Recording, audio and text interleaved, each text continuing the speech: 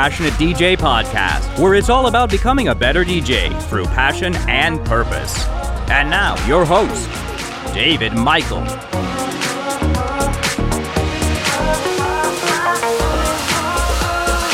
Hello, everybody, and welcome to the Passionate DJ Podcast. I'm your host, David Michael, and I'm sitting here with an awesome team who helped get everything set up today while I couldn't be here. Trip and Tony, thank you guys so much for setting up while I was handling business and not feeling too well and everything. I came in and everything was ready to go, so I really appreciate that, and you guys are awesome. I didn't do anything. So I'm sitting here with a scratchy throat. I'm going to get through this the best I can. I suspect I'm not the only one. No, but I'm just getting over it myself. So, but the show must go on, right? And to all of my radio voice fans, all two of you. Hi, Stacy. Hi, Gina. But yeah, So we got a bit of industry news today. You guys hear about this SFX thing? I don't know who hasn't heard about it. Yeah, they filed for Chapter 11 bankruptcy. On Monday, February 1st, the media giant SFX Entertainment declared bankruptcy. The company and its frontman, Robert Sillerman, are well known for being giants in the so-called EDM industry, and the company owns a string of smaller companies in the dance music space. So all your large festivals like Tomorrowland, Mysteryland, Electric Zoo, Life in Color, these are all subsidiaries, or at least they are under subsidiary companies which are under SFX. You guys know much about Robert Sillerman? What's your impression of him? I can't say I really do. I don't know much about him. I've seen his picture, and I know the face to put to the name, and I know that he doesn't know anything about EDM. Right, self-admitted. That's what I was going to say. Is that what little bit I do know is limited to. Yeah, I could pick him out of a lineup, and he notoriously pretty much said, "I don't know anything about EDM, but you know, I'm paraphrasing, but I know how to make money." That sort of right. thing, and that's all fine and good. But as far as my opinion of him as a person, I don't know. The business practices that have probably led to this, I've got other opinions, but well, good. I'll be asking you about that. Right. I'm curious to see what your guys' perspective is on this. But the company is also known for having acquired Beatport. And it was about this time in 2013. And the first thing that I saw on my news feed on Monday was Beatport's going under and SFX is exploding and all this stuff. And it was a lot of confusion surrounding it. And so, it definitely caused panic amongst the DJ community. But it seems like so far what I'm hearing is that Beatport is continuing business as usual. Supposedly all the festivals are business as usual as well, but I've heard some mixed results on that one from coming from spokespeople of those particular festivals. Correct me if I'm wrong, but isn't one of the Tomorrow Worlds or Tomorrowland, one of those two, wasn't that the one that had the huge flood and camping mishap? Tomorrow World. So where was that? Georgia, yeah. So, I would have assumed that one took enough of a financial hit. That would be hard to recover from, wouldn't it? You'd think so. Well, part of the issue here is that as soon as everybody saw that SFX was filing for bankruptcy, I think everybody assumed that was Chapter 7. Which is kind of like we're liquidating, right. We're going under, it's like a Hail Mary pass. And Chapter 11 is a little different. It primarily applies to commercial enterprises that wish to continue business operations while repaying creditors through a court-approved reorganization plan. The debtor has a number of options under Chapter 11 for returning the business to profitability. So they can reduce debts by repaying a portion of them while discharging others. They can discharge burdensome contracts and leases and so on. So upon completion of the plan, the debtor usually has undergone a period of consolidation and emerges with a reduced debt load and a reorganized, more profitable business. So it sounds like they're trying to keep going. And in fact, I think they did some kind of deal where they've got $115 million in financing to keep all the festivals going and that sort of thing. Oh, okay. I've got a blurb on that. I don't want to read all of it, but it says that SFX Entertainment was created 4 years ago to capitalize on the popularity of dance music. This comes from the New York Times. Dance music festivals declared bankruptcy on Monday after a troubled year in which the company's founder abandoned a takeover bid and its stock plunged by more than 95%. Ouch. Yeah. The bankruptcy reorg will take the company private, eliminating more than $300 million in debt from its balance sheets and install a new CEO to replace Robert Sillerman. According to an announcement, the company's many festivals around the world, including Electric Zoo, Tomorrowland, Mysteryland, Stereosonic, etc., will go on as planned, and other businesses like its digital music store, Beatport, will remain operational. This reorganization raises questions about the future of the company, including whether pieces of it will be bought by rivals in the concert and live entertainment businesses. But despite SFX's problems, the dance music world has largely remained strong. I want to ask you guys about that too. Festivals like Coachella, which involve many dance acts as headliners, are still popular, and by one estimate, the global market for dance music, including recordings, live performances, endorsements, etc., is worth $6.9 billion a year. Do you guys think the EDM, quote-unquote, industry is worth $6.9 billion a year? Yeah. When you're paying a headliner $100,000 to $1 million to play a festival, yeah.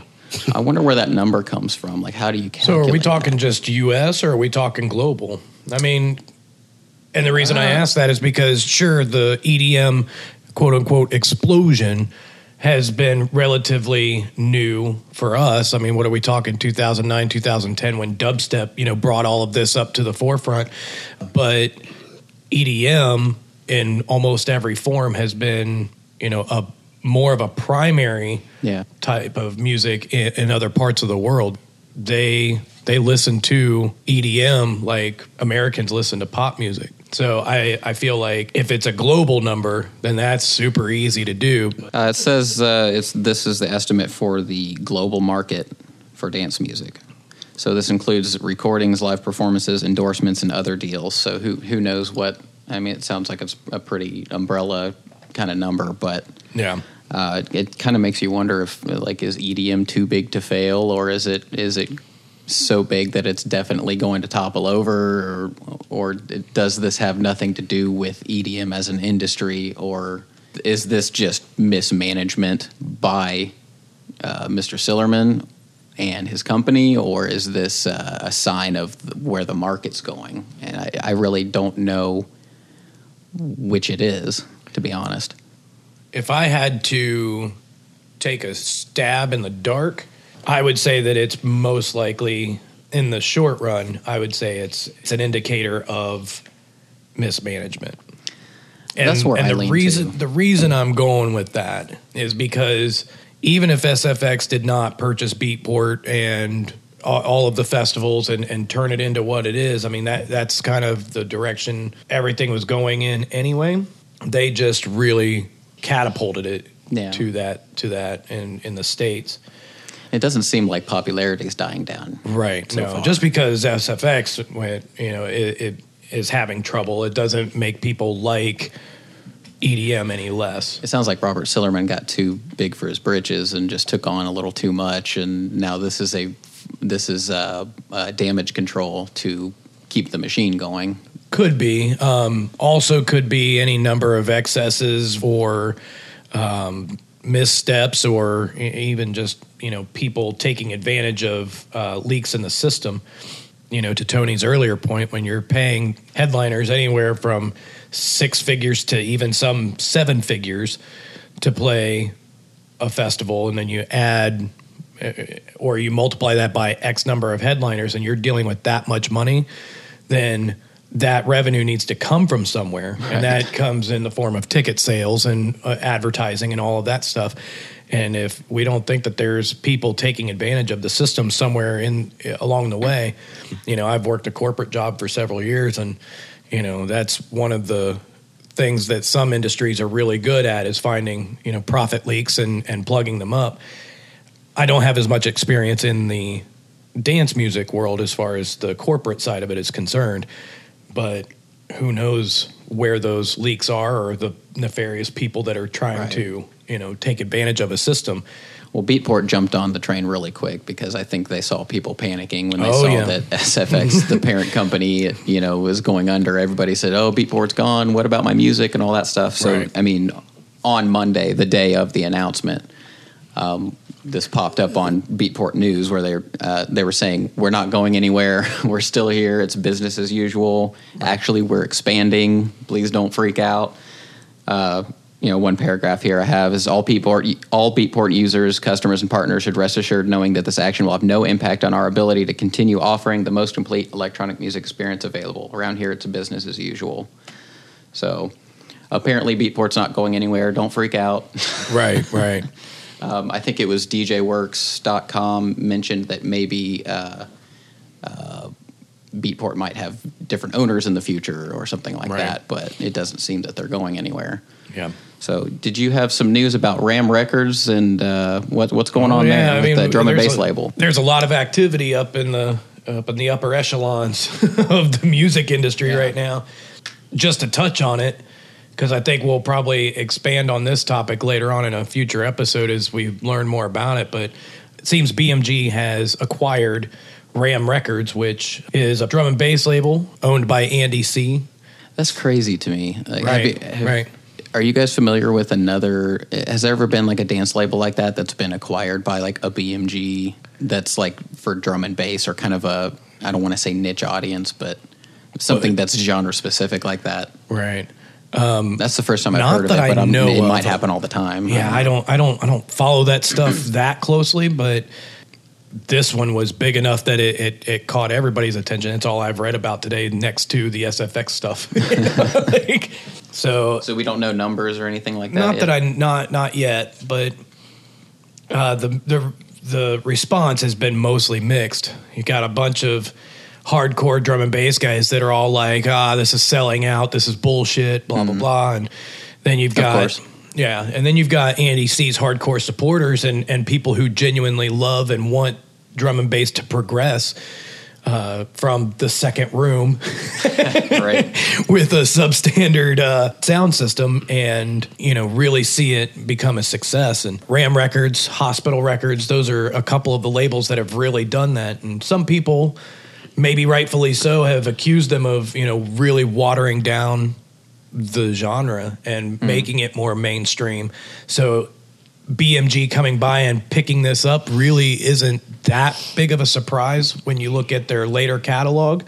But at the same time, it's still drum and bass. I mean, it's not like it's hip hop. It's not like it's, Hardwell or Tiesto, that type of EDM that has billions of followers or whatever. Well, I was going to say too, like I guess the initial concern, right, when you hear something like that is, they're going to water it down or they're going to lose creative control or whatever it is. But I mean, the fact that they are acquiring a drum and bass label in the first place is like, well, they probably weren't initially seeking out drum and bass labels, right? They want to acquire them because they're doing something right. Right. So it would seem to benefit them to let them do what they do, as business as usual as far as, promoting themselves just with a little bit more oomph behind them. Sure.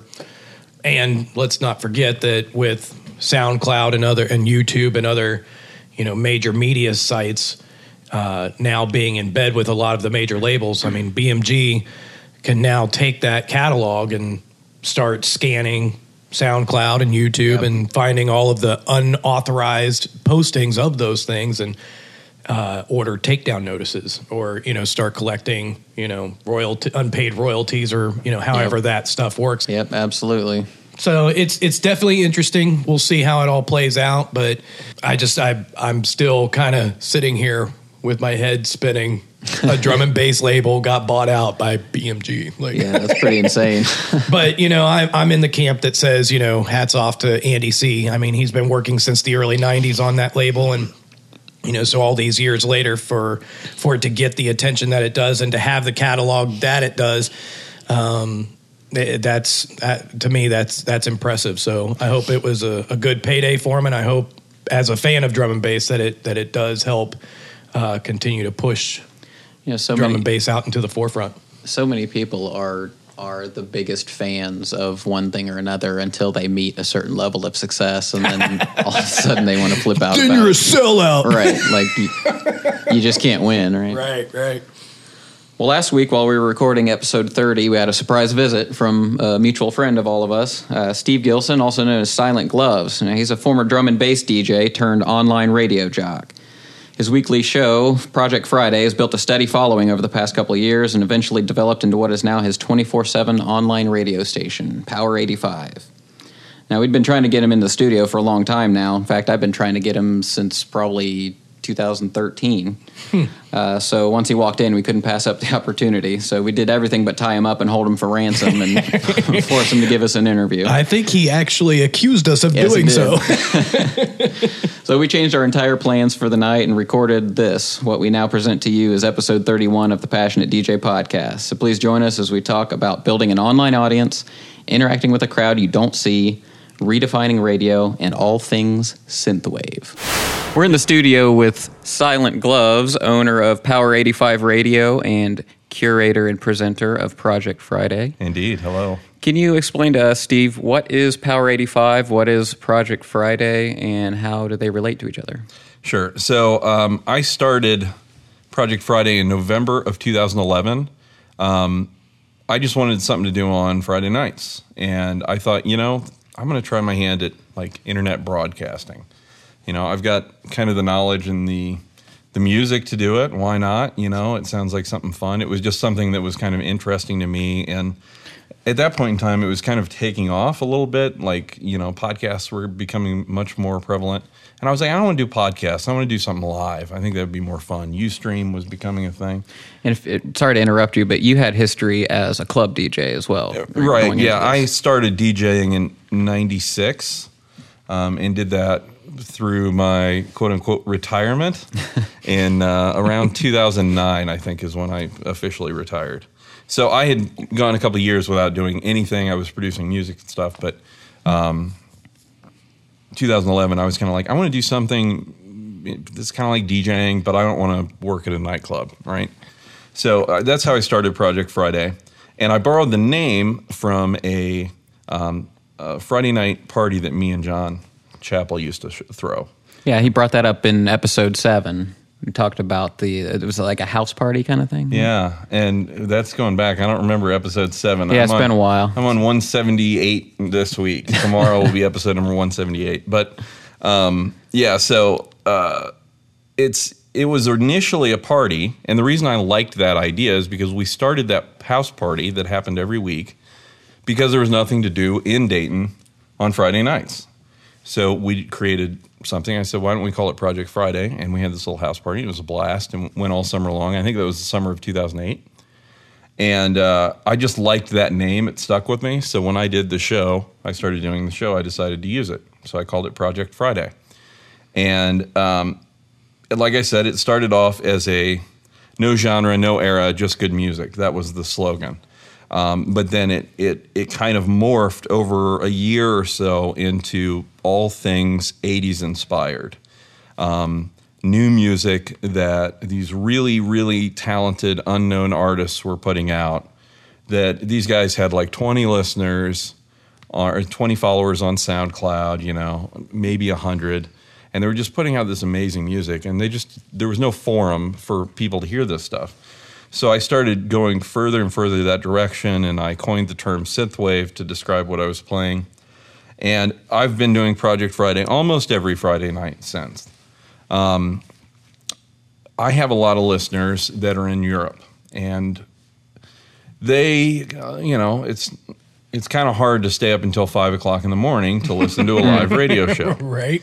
Well, people were begging me to do a podcast version so they could listen to it over in Europe. I didn't really want to do that. I think it's a live experience. Project Friday is a live experience, right? Mm-hmm. But I just kept getting these email after email. Please put it up as a podcast, So I was like, what can I do if I don't want to put the show up as a podcast because I want it to be like 80s radio. If you wanted to hear it later, you had to put a cassette tape in and record it. Right. And I did a lot of that. Right. And we all did, I'm sure. And so what happened was I just said, why don't I just do a station? I've got at that point, when I started it was March 1st of this year was when it went, Power 85 went online. I decided just to do a 24-hour station. At that point, I had 4,000 songs that I could, put together.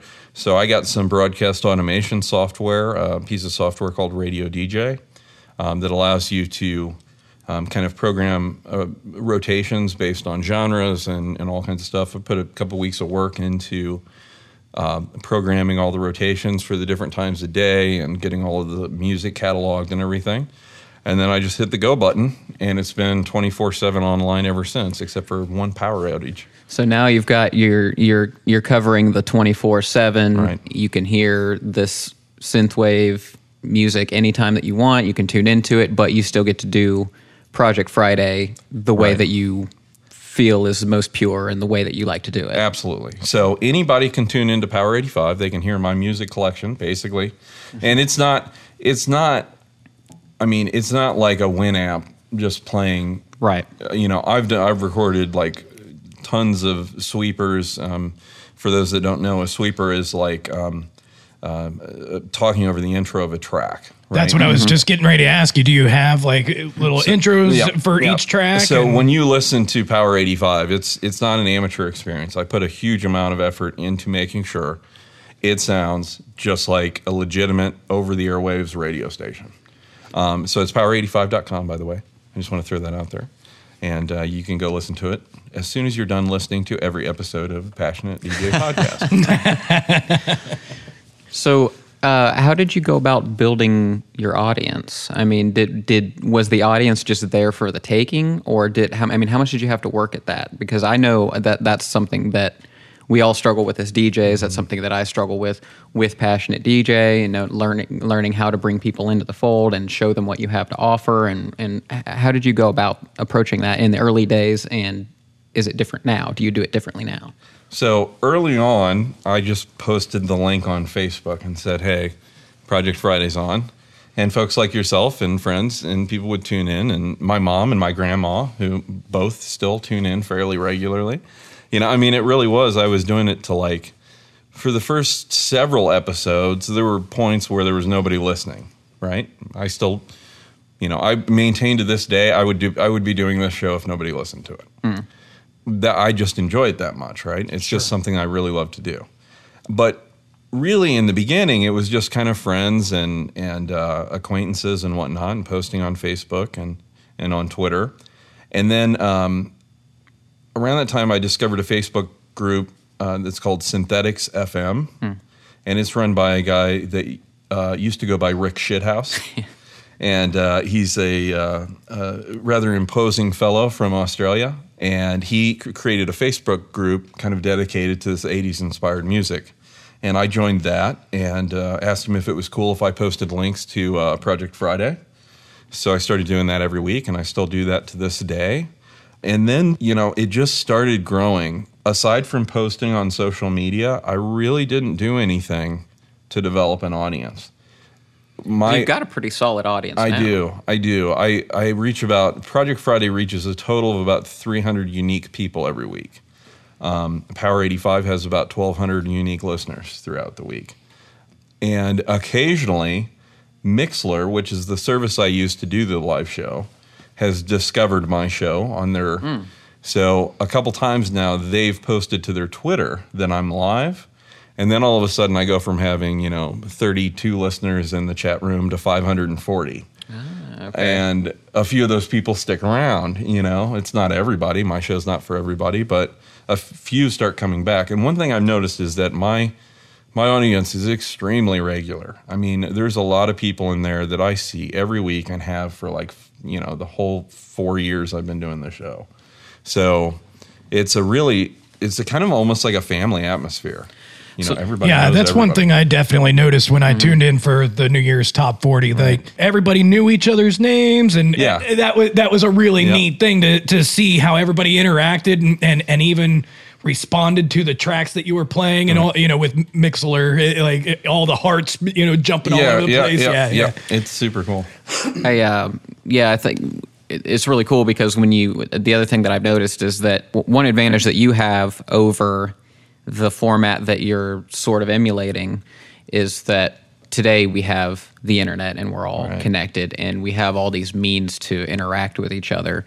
And, I tune in sporadically, and whenever I jump in there, there's always, you do your in-between songs, you do your segues and that sort of thing. And anytime I've jumped in there and you get on for your next bit and you'll be like, oh, and hey, there's David Michael. And say hi to Stacy for me. And and you get this kind of feeling of belonging, even if I haven't been there for 2 months. Right. When I show up, It's really neat because then it's like, oh, I'm supposed to be here, I'm welcomed, and then everybody else immediately is warm towards you because you've been acknowledged and you're part of the family. You gave them the nod. Right. Yeah, I think that's really cool that you can do that. I mean, what ways do you like to interact, I guess, with your that's audience? huge, right? So that's absolutely huge for the one thing that my belief with regard to putting this show together and doing it live every week is that I focus on the content and the interaction. That's all I have to do. I have to generate awesome content that, it's admittedly, it's kind of a niche show. It's not going to appeal to everybody. But for the people it does appeal to that have that nostalgia, I put a huge amount of work into making that show, making sure that those people are going to hear something new that's going to blow their mind every single week. It's not easy, right? I spend easily 4 to 6 hours getting ready for a 2-hour show.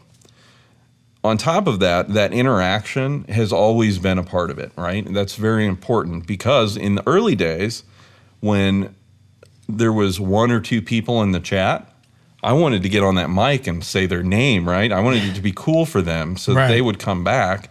And I've just never stopped doing that, right?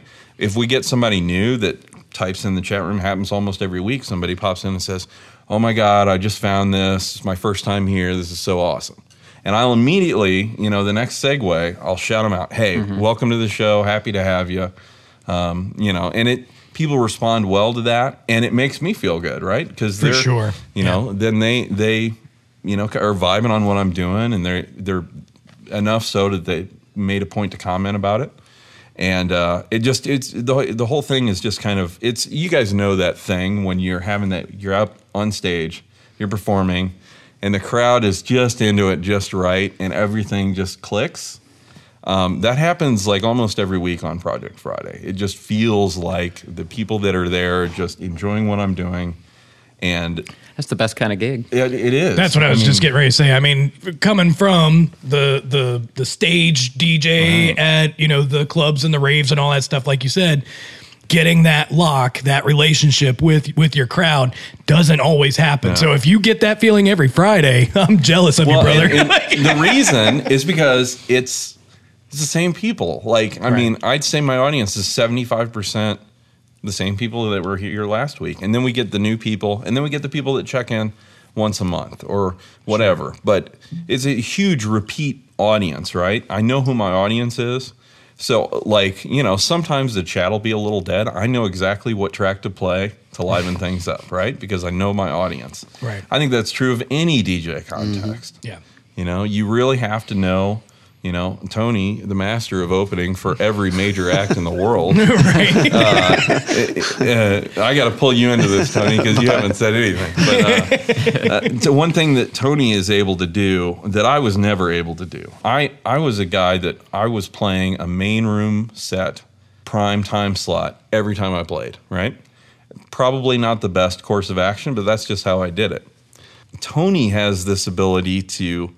and a lot, you guys both do it as well. You guys have this ability to play appropriate for the time slot and, who you're opening for and stuff like that. I was always just at 104% and just dropping banger after banger.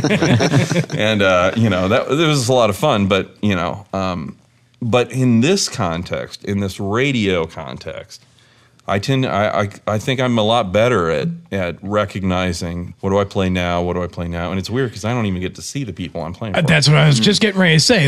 It's really interesting that you say this because we talk a lot about reading a crowd. And it's one thing to read your crowd in a club environment, but for you don't even get to see their faces. You're literally reading a screen.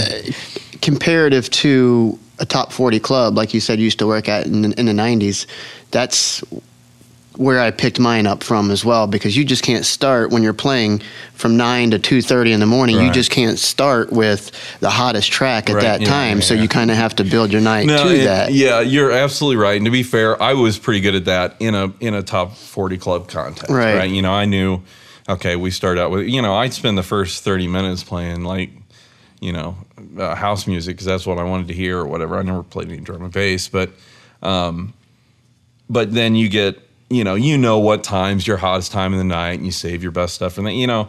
When you're doing a 5-hour set, it's different. But when I always looked at my drum and bass sets playing at parties and whatever, and it's like, all right, I've just got to go blow people's mind. Like I just got to, and that probably, I mean, in retrospect, it wasn't the best strategy, but it was a lot of fun. I had fun while I was doing it. So, well, I can say for one, I had fun watching you do it. well, So. good. I'm glad. Absolutely. You were the guy. So I find you find yourself in this sort of music curation role as a radio DJ. And in a lot of ways, you kind of have the ideal setup, right? Because you're playing to your audience, and you know that every week, going in, you're playing to your people. Right. Do you find that, do you still get to do that music curation thing 100%, or do you find yourself gearing the show towards what your audience wants? In other words, do you literally get on there and just play your music collection, whatever you want to hear, or how much does your online quote unquote crowd influence what you play? Yeah, so that's an excellent question, and it's definitely something that I think about and pay attention to. So Project Friday is always about me playing what I'm into that week. Okay. Within the confines that I've established that it's going to be something that's at least moderately 80s influenced. But I mean, I put like The Weeknd, I Can't Feel My Face, played the crap out of that, right? That's not synthwave. That's straight up Right. pop music. Right. But I loved the track. I thought it was kind of had this MJ inspired vibe, and I just thought it was an awesome track.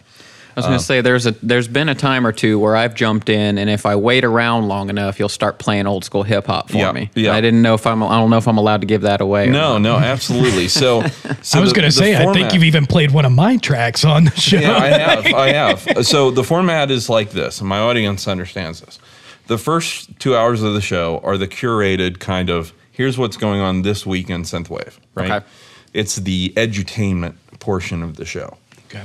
The third hour, sometimes I only do the show for 2 hours, but if I'm still, awake and wanting to keep going, there's nothing to stop me. It's my show. I do what I want.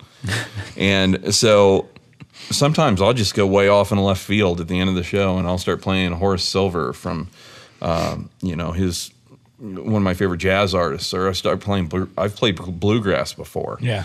Irish folk music, 80s rock. I mean, you name it. I've gone that direction in the third hour of the show. And that's kind of just my self-indulgent time, right? Sure, Yeah. It's just like, I just want to play some music. And what I find is about 50% of my audience sticks around for that, depending on which direction I go. If I'm playing 80s rock, I'm going to have more people stick around than if I go into bluegrass. Right. So that's cool. So you've kind of trained your audience to expect they know that they could tune in for that 2 hours and get what they want. Right. And then those that want to stick around, you could kind of scratch your own itch and play whatever you want. Right. And yeah. And it's like the bonus hour. Yeah, it totally is. And it's still I'm playing what I want to play. I'm not. There's a lot of guys. I don't want to say a lot, but there are guys in the scene. A guy named Marco Merrick.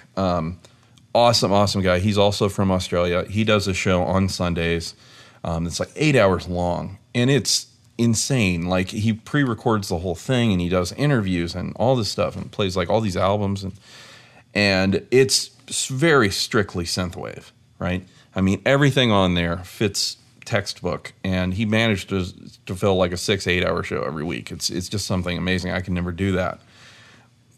My show, you're much more apt to hear like something that is maybe on a little bit of a indie rock kind of side that has a little bit of 80s influence, or something that's maybe a little more folky.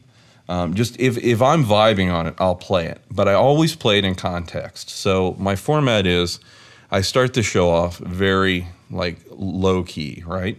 One of my favorite artists to open with is a guy named Hello Meteor. His music is just mind-blowing, but it's the kind of stuff you just, at 4 o'clock in the morning, you just chill to. It's very low-key. And then I build up the first hour, right? So by the end of the first hour, I want to be playing stuff that's up-tempo.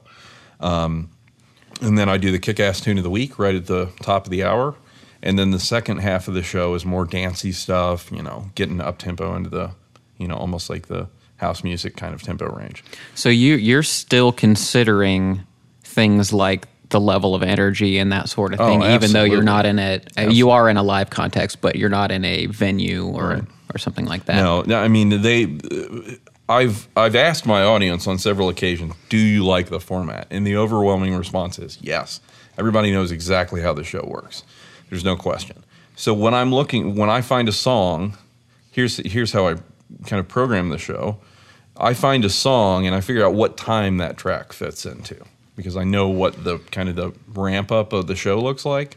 Like what time specifically, or like the time block, like this belongs in the second well, hour? I mean, so I arrange my show based on almost exclusively, well, there's more to it than this. It's not quite this simple, but really I program the show based on energy. Okay. So, but then I'll put 2 vocal tracks back to back, right? Or I'll put a couple instrumentals, and I'll do, breaks, and it's programmed like a radio show would be programmed.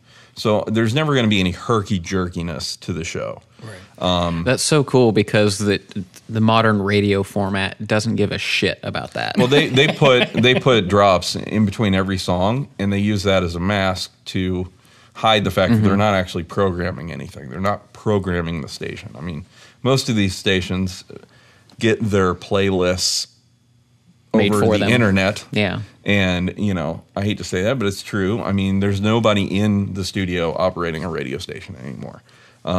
There's somebody at iHeartRadio that's, curating it and hitting a button, and it ships down to that radio station and whatever. So that's very important to me, the aspect of programming the show in a way that makes sense to the audience and is coherent and has a good flow to it. So even though I'm not mixing, I'm still doing all of that stuff that, we do when we do a live set, making sure it's coherent. I really like that, because, we all really owe this whole DJing thing to that radio DJ format. That's really where absolutely. it comes from. Yeah. And very few of us on this side, when I say this side, I mean on the doing the club circuit or playing bars or whatever, the shows, don't always acknowledge or even know that, especially if they're younger. Yeah. They don't get to experience. They don't understand. Their view of a radio DJ is Clear Channel or whatever. You know what I mean? It's somebody to jump in, say, "Hey, welcome to blah blah blah radio. Da, da, da, da. Here's the weather. Here's your next track." Right. They're not used to somebody who gives a crap about stuff like this would be. This is more energetic. It would fit in the third segment or whatever. Well, you got to remember, I mean, as recently as, the 80s and even into the early 90s, there was a jock in the studio that was manually playing music. That's There what were I was just turntables. getting ready to say. Yeah. I mean, these guys you tuned into somebody's show for the exact same reason people tune into my show. Now, am I the best radio jock in the world? Absolutely Yes. not. I'm not even in the top 10. I have a little bit of a good voice, but as far as I go back and I don't know if you guys know this term, but in the radio world, there's something called an air check. So typically, if you're on the air as a radio DJ, you have what's called a scoped air check with your program director once a week. And basically, it's a recording of your show where they just cut out all the music and they just listen to every break that you did, every weather reading, and they critique it. Okay. And that's called an air check. And if you get out on YouTube and you type in 1980s air checks, you can find hundreds of them. And I go back and I listen to some of those and I think, man, I have so much room to improve. Because these guys just blow my mind. I mean, they had so much. Now, of course, they were probably all doing blow, but they have so much energy. Well, now you know what you're doing wrong, Steve. Right. Well, I'm not going down that route. Maybe, I don't know. No.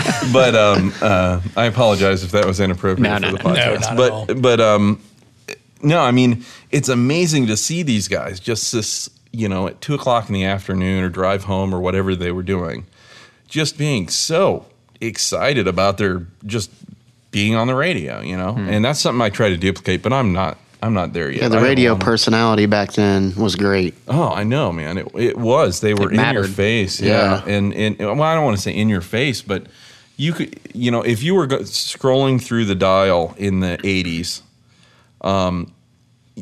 you could hit, you knew when you hit a station, it was Rock and Ron Sedaley on whatever, Right. Ron Sedaley is one of my favorites, by the way, but he does a show called All Request Saturday Night still.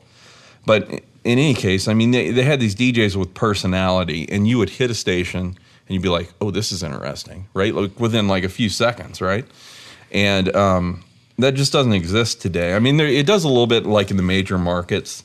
Z100 is a good example where they have still live jocks on the air, but it's just a rare thing. I don't listen to radio much anymore, but every time I do turn the radio on, I hear Ryan Seacrest or somebody syndicated, right? Not somebody local, like a good local personality. It's always some Hollywood celebrity that's all people want to listen to. And or care to to his listen earlier to. point, it's a curated playlist from the internet, and all of that, comes from one central location. Whereas before, to your point, back in the 80s, I can remember those personalities on there. And while they were all still playing what was popular at the time, right, there was a lot more thought into the way it was presented. Right. Yeah, absolutely. And what was popular at the time was just better than what's popular.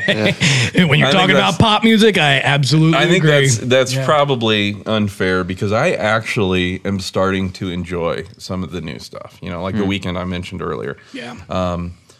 I liked some of Taylor Swift's recent stuff. I'm not scared to admit it. If it's good, I'm not either. I am one of Taylor. No. Hey, Taylor. I actually get really excited when I hear a good pop song because they're so few and far between now. Exactly. And that almost every time if I hear one, I'm like, this is actually good music. Holy crap, it made it on the radio. Right. I immediately get on Facebook or Twitter or something and say something about it because it's like people need to realize that this is you can actually make good music and have it hit the radio. Yeah, it just St. Lucia, their new album. I was just going to talk about them.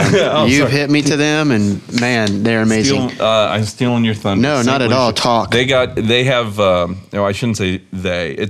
There's a little bit of confusion about St. Lucia. St. Lucia is actually one guy. I believe his name's pronounced Jean-Philippe Grobler. He's from South Africa, so I could totally be butchering that. But then there are musicians around him that help contribute to his singing. Kind of like a 9 Inch Nails. Right, Yeah. right. Yeah. Atticus Ross being a big contributor there. Right. So it's kind of like that same kind of thing. St. Lucia is Jean-Philippe, whatever, Grobler. And, but just mind-blowing. And he was on The Tonight Show just last week promoting the album. It was awesome. Yeah, I've been seeing it all over my Facebook wall. They're promoting the iTunes release. Yeah, I pre-ordered a signed copy. Really? Yeah, I'm That's super awesome. excited about it. On vinyl, no less. Nice. It seems like an easy go-to, but I love Uptown Funk. Oh, yeah. I think great that's track. an awesome song. Right. I love those big LFO synthy leads and stuff in it. It's very I grew up on Parliament and The Time and stuff like that. I was so just hearing getting ready to say the keys in it remind me of The Time and Prince and You don't ever say a bad word about The Time. More stage wrong. So Steve, what would you say? What's your biggest struggle with running an online show like that? What do you hate about it? Is there anything? Occasionally, and I say this, it's pretty seldom, but occasionally it can feel like work. I have weeks where Just occasionally, huh? yeah, I mean, most of the time I really love doing it. I mean, it sounds like a lot of work. It is, but some weeks, you get on SoundCloud, and it's like, I have weeks where I can fill 2 hours with all brand new, amazing music. And then I have other weeks where I hop on, I have my routine where I go through to find music. I'm not going to put all my secrets out, but, SoundCloud is one of the places that I look, and I'll listen to 200 songs on SoundCloud and just not find anything. There's just nothing, nobody's active that week. And those are the weeks where I struggle. I mean, because then I'm like, okay, I've got to kind of put something together that is still different from last week, but and sometimes I pull out like a retro show or a throwback show. Sure. Sometimes I will go more towards the indie domain or just whatever. I try to make it work, but sometimes that can really throw a wrench in the gears in terms of me putting on a good show, you know. And then some days, you know, I just have a bad day at work or whatever. That's pretty seldom. I love my job, but occasionally it happens. I'm a little stressed out, and I just don't feel like doing it, so I take the week off. I did that last week. I try to do the show every week, and I try to push myself to do it. Yeah. But sometimes, you know, I take a week off every once in a while. So is there anything that you miss from going from the sort of club circuit and I keep trying not to say live because it's still live, but you know what I mean, in a live context. You're in front of your audience. Is there anything you miss from that? Is there anything that, I guess, what does and doesn't translate from that? Well, in terms of missing it, nope. I really easy don't. answer? Yeah, I really don't. That was an awesome part of my life, and I loved it while I was doing it, but I just totally burned out on it. And you found your thing, seems like. Now. Yeah, and this is a different thing. Like you said before, some stuff really does translate, like the programming and the aspect of, you know, kind of creating a journey through the show. That's definitely something that translates. But on the nice end, I can do the show in my boxers, and relatively often I do that. I mean, I'm sitting there, I'm comfortable, I'm drinking a beer, I don't have to worry about driving, you know, I'm at home, I can, once the show's over, I go in and watch TV for a little while and go to bed. I don't have to take a shower and get the rave goo off. Right. You know, don't have to blow your nose, get all the boogers out. Oh God, the rave boogers. Rave boogers. So that's the second time in like 4 weeks that we brought rave that boogers. up. Yeah. But you know, I mean, I'm not 24 anymore, so that kind of stuff. And I have a pretty well established career, a job that I love. So this is just, I mean, it's something I do as a hobby that allows me to still have that kind of performance aspect, but without any of the hassles that go with it, I guess. That's an interesting take on all of that because, you know, I mean, I've been DJing since the late 90s as well, and there have been periods of even years, and especially from like 04, 05 to like 08, 09, like there was just that big, you know, chunk of dead space in this entire area where it didn't matter who you were only playing to 25 people, you know, and so a lot of it started to feel like work. I was getting burnt out on it. And so there was just a period of time where I was just like, but I didn't have any other outlet for, you know, presenting myself artistically. So, you know, I ended up coming back to it and getting more into it, especially after, you know, for our area, dubstep started really hitting the area about 09 and 10. And you'll notice that coincides very closely to when I retired. Right. But, you know, that started to bring a lot of the younger kids in, and it started to, swell the attendance back up. So then it started to become more fulfilling again. And okay, now I'm DJing again and kids are digging what I'm doing and all that. Right. Yeah. So I feel like what you're saying there, like if I had some other alternative source of putting myself out there as an artist to, you know, for people to, you know, dig it or don't, but putting it out there, then I very may well have been in your position. But yeah, I think, you know, it's interesting because the whole dubstep phenomenon that happened and all that kind of stuff wasn't appealing to me. But it's okay that it appeals to other people. Like, sure. I don't take any issue with it. But it came so suddenly, and it was like I had kind of discovered that my true like passion and roots in music were 80s, right? I mean, when I was producing drum and bass, it sounded like 80s music. That's why John B signed me to do a remix, because he liked this 80, this 80s sound.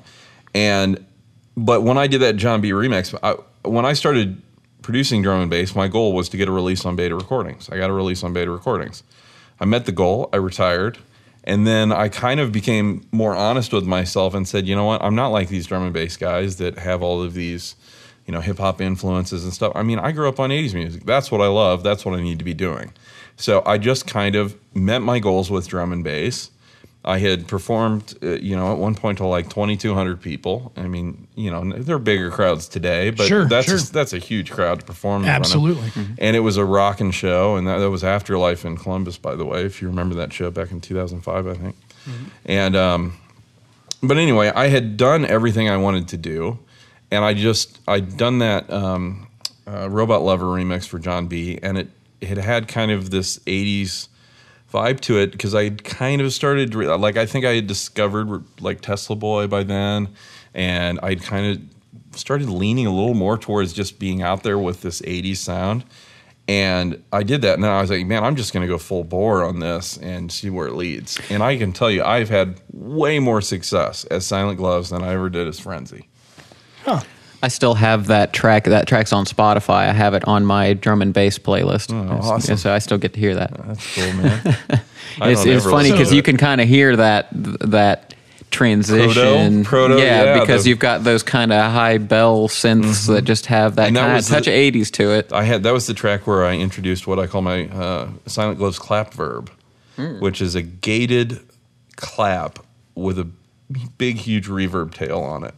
And I've gone through several variations of it, but that was the first track that I did that on, and I just loved it. And it's been on almost every track I've produced since, as like a nice little fill where you just get this clap, and it's got this huge tail on it. But I digress.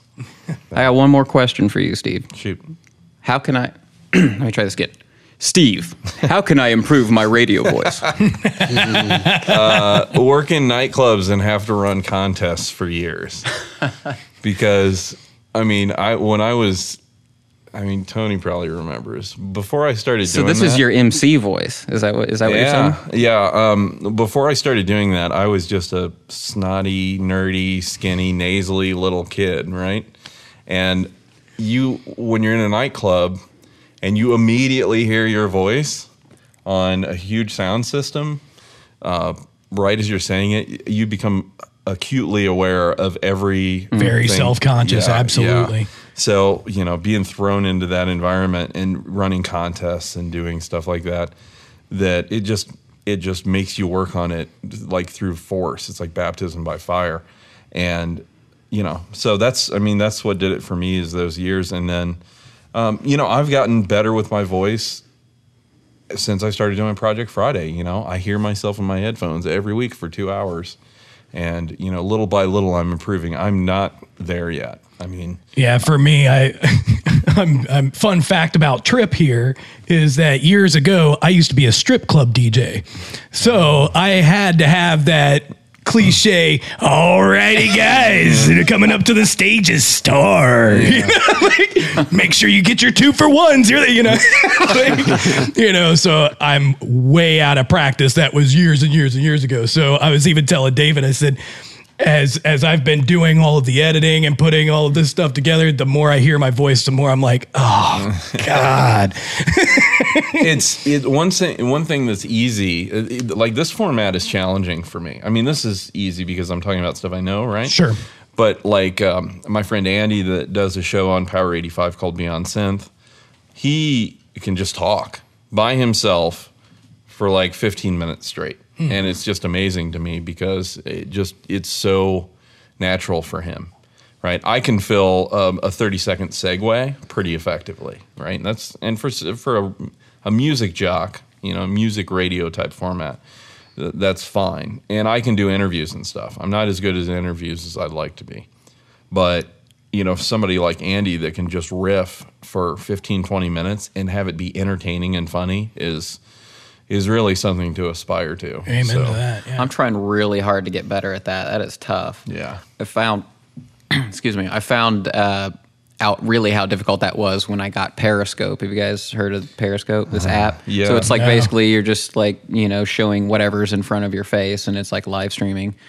And, I was trying to use Periscope and every time I would turn it on, it just immediately, like even if nobody's watching, I'm just self-conscious. Yeah. And I'm like, what if I like have something on my face, or what if I sound stupid, or what if I don't know what to talk about, and that's definitely a skill all in its own to just be able, this makes it easier, being able to talk to you guys and go back and forth, and that's absolutely. kind of, Well, like something that happens to me a lot, and I am still working, this is an absolute skill that blows my mind for guys that were actual jocks in radio when it counted, is this skill of hitting the post.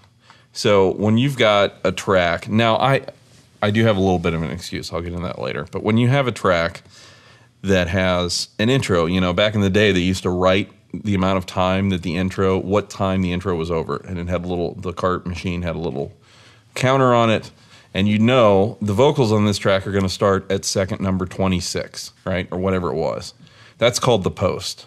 And hitting the post is like this amazing skill that I have not mastered yet, where a jock can get on there and it'd be like, hey, what's up? It's Silent Gloves, and you are listening to Project Friday on Power 85, blah, blah, blah, blah, blah, blah, blah, and the sentence ends exactly at as that the vocals second. start. And that hitting the art of hitting the post is something that just completely fascinates me, because these guys just have it in their brain. They're watching that, and they know exactly how long what they're going to say is going to get out. And I either run out of things to say like 10 seconds before the post, or I'm stepping on the post. I'm going over it. What's funny is, you remember Brian Savage on Z93? He's the guy that taught me how to DJ in the early 90s. He's still, to this day, one of my closest friends. And we were just talking about that last night. We play Xbox together at late night. And we were talking about the podcast and the art of hitting a post and knowing the exact amount of seconds and talking and blah, blah, blah, blah, blah on Z93, and then the lyrics or the bass line or something of that song kicks in. They know it's an art in itself. And as a kid, I hated that because as a younger kid, and even going into the teens, the only way we had to get music for free was to hit the record button on a tape deck. So getting a song without the damn radio jock, it's like a unicorn. Yeah. So as a kid, but later on, then it absolutely you learn to have appreciated that. That is something it's just something that requires a huge amount of practice, and I get it right maybe 25% of the time. I can hit a post, and it feels it's like the perfect golf swing or the perfect mix. You just feel it. When you hit the post right. Is it a problem of do you need to really know the music or the song, or I alluded to it having an excuse later. I'm playing a lot of new music every week, but I set my ramps. So part of my prep is I go through and I have, in my software that I use, I can hit play and set the cue point, and then you hit play and there's a little button for the ramp. So right when the vocals come in, you hit that little button, and then when you play back the song in the player, it counts down the ramp. So I've got a big right in my face, 9, 8, 7, 6, 5 when I'm doing it. And it's still hard to do. Still hard to do. As even with all of the amazing technology that we have now, going into trying to do a studio mix, putting together, promo mixes or whatever, I almost never do it. And even when I do try to do it, that red light, it's not even a timer, right? You're just hitting record in Serato or SoundForge or whatever. As soon as I see that red light, it's just a total freeze up. Going back to what you were saying earlier, it's this freezing, but what if I crap? It's too late. It's already too late. Yeah. Well, that's funny. You put this mic in front of me. I had nerves for a minute. And I'm somebody who sits in front of a microphone for 2 hours. You hear how much I've said this whole show, right? Yeah, I have to admit, because I've never done this. So every it's show, different environment, different setting. People around. I'm not used to people being around when I'm doing it. So talking on this mic here is a little challenging. But I got over it in 15 minutes. But it happens. Every week that we've done this since we've been recording. So we record in a place called Dayton Studios, which we'll bring up in a future episode. But every time we come in here to record, it's none of us are home anymore. We're going to a place. We're setting up a whole thing. We've got to test the mics. You got to go through this whole rigmarole, and then it's like, okay, create content. Let's do show. Right. And so, yeah, it does. It takes you a while, but every time without fail, you know, the first 5 or 10 minutes, I just feel like, man, I'm just, what do I got to do to, you know, going back, it always sounds fine. That's probably Tripp's magic with editing. But, you know. He puts auto-tune on it. Yeah, right. But 10 minutes in, we're into the swing of things. And I think having a pre-show chat really helps with that, too. Get that flow going a little bit. Yeah. Well, Steve, this was awesome, man. Thanks for showing up today. Really appreciate it. It was fun. I totally did not expect to come in and crash a podcast. We would love to have you back to crash it anytime. Absolutely. That's very much appreciated, and I live about 5 minutes away, so I can probably make that happen. Awesome. Very cool. Awesome. Thanks so much, guys. That was episode 31. Don't forget to follow us on Facebook, SoundCloud, Instagram, anywhere you got it. I'm messing around with Snapchat now. Add me. We send lots of behind the scenes stuff while we're here in the studio. Don't forget to submit voicemails. We love taking voicemails. You can leave us a message using your smartphone, your tablet, your webcam, whatever you got. Just go to passionatedj.com/ask, and we would love to hear from you. We'll see you next time. Ciao. Thanks for listening to the Passionate DJ podcast at www.passionatedj.com. Check out the fan page at facebook.com/passionatedj or on Twitter at DJ with Passion. And always remember to keep on spinning. I need you. I want you. Come and kiss me more.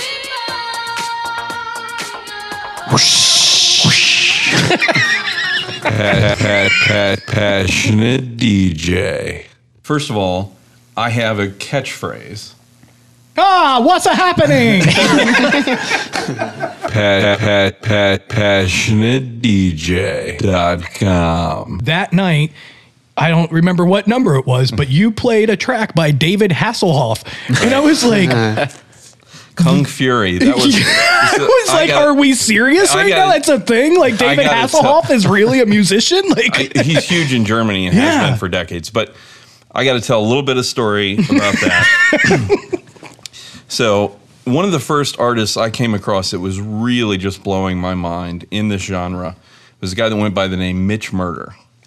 And he was very early in my discovery of the genre. And he was, I would argue, probably him and Tesla Boy were the two artists that weren't just 80s influenced, but they were just doing 80s music, right? I mean, just straight up 80s music. And I discovered his album, Current Events. It's still probably one of my favorite albums. And so I became friends with him. He lives in Sweden, in Stockholm, and he's a really cool guy. Used to be a taxi driver, very interesting guy. And but anyway, fast forward, and a guy named David Sandberg discovered Mitch Murder, a lot of kind of the same way I did. And he was so inspired that he decided, I need to make a movie that's based around this music.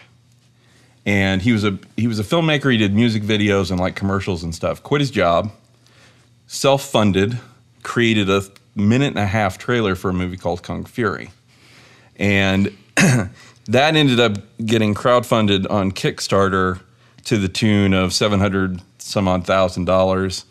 It became about a 30-minute long film that's free on YouTube.